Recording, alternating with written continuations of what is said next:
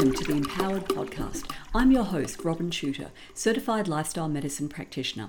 My aim is to help everyday people understand science, not the science, and to use that understanding to make better choices for their health and well-being. Each episode, I'll be bringing my latest Substack post to you in audio form. For the full visual experience, including graphs, charts, images, and videos, view the accompanying post in my Empowered Substack. And now, let's dive in. Episode 14. Your doctor is not your doctor. If you've tried to question your doctor about any aspect of the COVID-19 biosecurity theatre to which we've all been subjected for the past 2 years, chances are that he or she repeated the officially accepted catechism: masks work, social distancing stops the spread, COVID-19 vaccines are safe and effective for everyone, and then change the subject as quickly as possible. And woe betide you if you ask for a medical exemption from COVID-19 injections. I have had dozens of clients recount to me their experiences, but the following 5 were particularly surreal. A young woman who had a serious bout of pericarditis 2 years prior and was concerned about the risk of getting it again from an mRNA COVID-19 injection was told that if that happened, she would just receive the same treatment as before, so what was she worried about? An elderly man collapsed and fell unconscious 4 hours after his first AstraZeneca COVID-19 injection. He was rushed to hospital and eventually regained consciousness. Multiple evaluations failed to identify an explanation for this episode, and his GP refused to write an exemption for the second shot. An elderly woman developed sudden onset deafness after her second AstraZeneca shot. Her GP told her she was just anxious, and later pushed the booster shot on her. A middle-aged woman with a history of chronic immune-related illness went to her GP, who was usually open to discussing any topic my client raised, to request an exemption. Instead of answering directly, the GP simply showed her an email from the Australian Health Practitioners Regulatory Authority, AHPRA, which warned that any practitioner who diverged from government policy on COVID-19 would run the risk of investigation, sanction, and even loss of licence. The specialist who diagnosed her condition acknowledged her concern that many people with her diagnosis had reported significant deterioration after taking a COVID-19 injection, but then told her he couldn't help with obtaining an exemption, as he had already been investigated by AHPRA and didn't want to draw more fire from them. A late middle-aged man with a history of coronary artery disease and heart attacks took a pile of medical studies demonstrating how the spike proteins induced by COVID-19 injections are taken up by endothelial cells, triggering blood clot formation, to his cardiologist.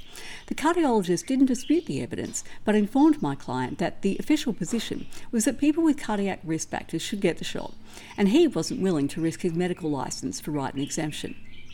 The last 2 cases were in many ways the most illuminating, in that the doctors admitted, either obliquely or quite candidly, that they are in fear of punishment by AHPRA if they wrote exemptions, regardless of whether they considered them medically justified. In other words, they were willing to subject their patients to medical treatment that could be harmful to them and had not been tested in people with their health conditions, in order to avoid the AHPRA Eye of Sauron falling upon them. In case you haven't twigged yet, your doctor is not your doctor. He or she no longer serves your interests, but those of the state. We've all been bombarded with public health messaging over the last 2 years, but few people, including doctors, have ever stopped to think about what public health is and how it relates to the practice of medicine. As I discussed in my 2-part series, COVID-19 and Philanthrocapitalism's War on Public Health is a very distinct field from the practice of medicine, or for that matter, complementary and alternative healthcare. The US Centers for Disease Control, the CDC, which describes itself as, quote, the nation's leading public health agency, end quote, explains, quote, public health is concerned with protecting the health of entire populations. These populations can be as small as a local neighbourhood, or as big as an entire country or region of the world. Public health professionals try to prevent problems from happening or recurring through implementing educational programs, recommending policies, administering services, and conducting research, in contrast to clinical professionals like doctors and nurses, who focus primarily on treating individuals after they become sick or injured. End quote. And that is from a CDC webpage called What is Public Health? Did you get that? Public health professionals focus on the collective, while doctors, nurses, naturopaths, chiropractors, clinical psychologists, acupuncturists, and speech therapists focus on the individual sitting in front of them. And there's the rub. Individuals exist in reality, They have names, faces, bodies, partners, children, jobs, and personal and family health histories. As a practitioner, I can take a case history from an individual and tailor my treatment plan to his or her specific situation, taking into account both medical and personal factors that are unique to that individual. Clinical practice is not, and should not be, one size fits all, because it is applied to individuals, but public health policies are by definition one size fits all, because they are applied to arbitrarily defined collectives. But collectives do not exist in reality. They are abstract notions that we assign nouns to for the sake of convenience, like neighbourhood or community or nation. But when we try to pin down their definitions, we quickly realise how slippery they are. What exactly is my neighbourhood or my community? Does it comprise all the people who live within a certain radius of me, or within a certain travelling time, or just the people whom I see or interact with? Who sets these criteria? Do I define what my community is, or does someone else, for example a public health professional, do it on my behalf? And when the CDC waxes lyrical about protecting the health of entire populations, what does protecting mean in actual practice? And do the people who comprise these entire populations get a say in how and by whom and against what they are to be protected? Furthermore, how do we define what health means for a community, let alone formulate policies to improve it? Perhaps even more importantly, who defines what health means to any given but functionally non-existent community? Do the people who supposedly comprise this community get a say, or does some external committee of experts decide for them and then impose a set of public health measures on them? As I wrote in COVID-19 and Philanthrocapitalism's War on Public Health Part 2, Technological Solutions to Public Health Problems, attendees of the 1986 First International Conference on Health Promotion in Ottawa pledged to, quote, accept the community as the essential voice in matters of its health, living conditions and well-being, and to share power with other sectors, other disciplines, and most importantly, with people themselves, end of quote. And that is from a document entitled Commitment to Health Promotion. Setting aside the definitional problems with community and exactly how it is that this nebulous non-entity is supposed to have a voice, let alone the issue of who or what is supposed to be listening to that voice, and who appointed them to listen in the first place, at least this pledge placed the locus of control with the people who were the subjects of all this public health activity. However, the version of public health that we've all been subjected to for the past 2 years is not remotely interested in hearing our voices or sharing power with us. Instead, it is a blunt instrument of state control, a throwback to the pre-1830s paradigm of public health, in which ruling elites promulgated religious and cultural rules intended to prevent diseases by enforced regulation of human behaviour. Hopefully by now you can see the problem. Doctors and other health professionals have been co-opted into becoming functionaries of this elite-generated public health apparatus, despite the mismatch between the aims of clinical practitioners and the aims of public health professionals. Vaccination campaigns provide the perfect illustration of this mismatch. Public health professionals advocate for universal or near-universal vaccination because they claim it helps to achieve herd immunity, a questionable assumption, but that's a topic for another day. They acknowledge that a small percentage of people will have adverse reactions to vaccines, and some of them will die. But the maiming and untimely passing of a few healthy people is considered an acceptable price to pay for achieving the greater good. But a doctor or other health practitioner's duty of care is for the patient in their consulting room. If the practitioner judges that a particular patient has a higher chance of being harmed by a particular vaccine than of being benefited by it, then it is incumbent on the practitioner to prioritise the health of the individual patient who actually exists and is sitting in front of them, over that of the collective, which is merely a theoretical construct to whom they cannot possibly owe a duty of care. In 2006, the Australian Medical Association adopted the World Medical Association's Declaration of Geneva, quote, as a contemporary companion to the 2,500-year-old Hippocratic Oath for doctors to declare their commitment to their profession, their patients and humanity, end quote. Then AMA President Dr. Mukesh Haikwal acknowledged that there were, quote, great challenges to the integrity and independence of the medical profession, end quote, and heralded the declaration as a reaffirmation of the traditional role of doctors as independent professionals dedicated to the service of their patients, not servants of the state.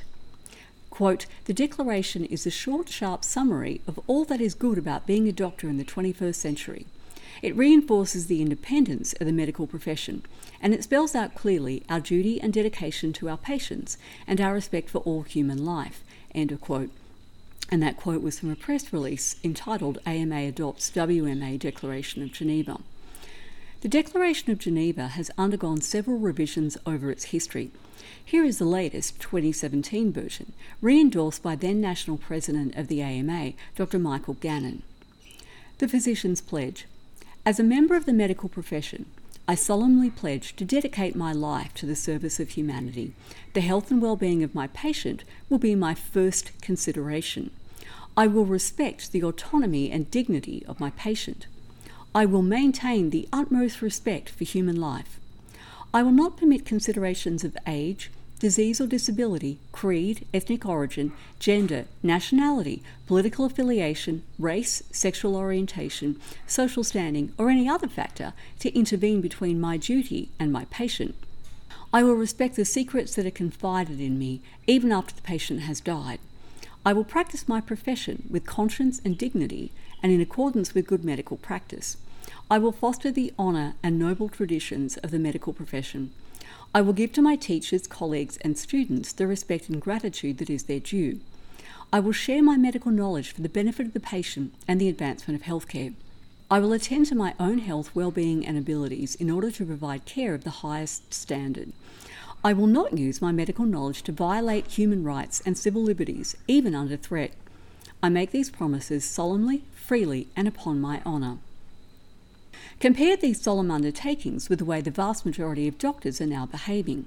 The health and well-being of my patient will be my first consideration, except when AHPRA threatens my medical licence, in which case I'll refuse to protect my patients by writing legitimate exemptions because I could get myself investigated for doing so. I will respect the autonomy and dignity of my patient, except if they're an anti-vaxxer, in which case I'll bully them, discriminate against them, or threaten to bar them from my practice. I will maintain the utmost respect for human life, except if the state's agencies tell me that there are no cheap, safe, effective treatments for the early treatment of COVID-19, in which case I'll ignore evidence like the documents that I've linked to in the post accompanying this podcast episode, and just let people sicken and die unnecessarily. I will not permit considerations of age, disease or disability, creed, ethnic origin, gender, nationality, political affiliation, race, sexual orientation, social standing or any other factor to intervene between my duty and my patient, except if that creed is something I can spin into being an anti-vaxxer, in which case my duty is waived. I will practice my profession with conscience and dignity and in accordance with good medical practice, except if there's a conflict between my conscience/dignity/good medical practice and my ability to make a living, in which case I'll fold and do whatever AHPRA tells me to do. I will give to my teachers, colleagues and students the respect and gratitude that is their due, except if they're offering non-government approved early treatment or can be accused of being anti-vaxxers, in which case I'll dob them into AHPRA so they get investigated. Serves them right. I will share my medical knowledge for the benefit of the patient and the advancement of healthcare, except if AHPRA threatens me with deregistration for sharing my medical knowledge in ways they disagree with, like calling BS on unscientific public health advice, in which case I'll shut up. I will not use my medical knowledge to violate human rights and civil liberties, even under threat, except if the government tells me to, in which case I'll go along with it. And in case there were any doctors left who harboured a shadow of a doubt about whether they should speak the truth or fall in line with the Ministry of Truth, the Medical Indemnity Protection Society, which provides professional indemnity insurance for doctors, dentists and healthcare students, makes it abundantly clear. In an article titled 12 Commandments to Avoid AHPRA Notifications, MIPS advises its members, be very careful when using social media, even on your personal pages, when authoring papers or when appearing in interviews. Health practitioners are obliged to ensure their views are consistent with public health messaging.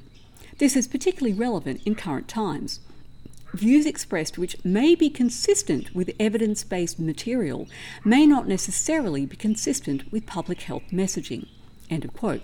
Let that sink in for a moment. MIPS is basically telling its members, evidence be damned. If the state says that black is white and down is up, just nod your head and go along with it. And if you write an article that contradicts the state's assertions, you're on your own as far as we're concerned, regardless of how solid your argument is. The line between public health and the practice of medicine, a line that has become increasingly blurry over the past decades, as Dr. Mukesh Haikerwal tacitly acknowledged when endorsing the Declaration of Geneva as a reaffirmation of the role of doctors as independent professionals who owed a duty of care to their patients, has now been completely erased, and the manufactured COVID-19 crisis was the implement used to erase it. Now, when you go to see the person whom you think of as your doctor, there's an extra party in the consultation room, the state, which has inserted itself into the doctor-patient relationship without your consent. In fact, it's fair to say that the forced incorporation of health practitioners into the apparatus of public health has, for all intents and purposes, destroyed the doctor-patient relationship. We've seen this merger of state and medical profession before, and it did not end well. Medical historians have noted that, quote, during the Weimar Republic in the mid-20th century, more than half of all German physicians became early joiners of the Nazi Party, surpassing the party enrolments of all other professions. From early on, the German Medical Society played the most instrumental role in the Nazi medical program, beginning with the marginalization of Jewish physicians, proceeding to coerced experimentation, euthanization and sterilization, and culminating in genocide via the medicalization of mass murder of Jews and others caricatured and demonized by Nazi ideology. End of quote. And that quote was from an article titled, "Why Did So Many German Doctors Join the Nazi Party Early?" The psychiatric profession willingly cooperated with Soviet dictators from Stalin on by diagnosing political dissidents with bogus psychotic disorders, confining them involuntarily in mental hospitals, and subjecting them to treatments that were clearly not in the so-called patient's interest. Quote, dissidents were treated with massive doses of psychoactive drugs which produced agonizing side effects. End quote. That was a quote from an article called "Soviet Union Admits to Abuses of Psychiatry." Health practitioners have a critical choice to make. You cannot serve both your patient or client and the state because their interests are widely divergent. And members of the public also face a choice. Will you continue to entrust your healthcare to someone whose allegiance is to the state rather than you? If you do, don't be surprised when your doctor throws your interests under the bus. As Jesus tells his disciples in Matthew 6:24, no one can serve two masters. To end on a more positive note, if you're an Australian healthcare practitioner or student who wants to restore medical ethics and patient-centred healthcare, or a member of the public who believes in medical freedom for yourself as well as your healthcare providers, I encourage you to join Queensland Health Practitioners Alliance, or QHPA. QHPA, which will be opening branches in other states very soon, is an inclusive organisation of medical, complementary and allied health professionals, along with interested members of the public, working to create a truly integrative health and wellness model to present a viable alternative to our broken sick care system, one that prioritises the interests of patients, not the state. Thanks for listening. If you enjoyed this episode, please share it with a friend and on your socials, and make sure you subscribe to my Empowered Substack so you never miss a post.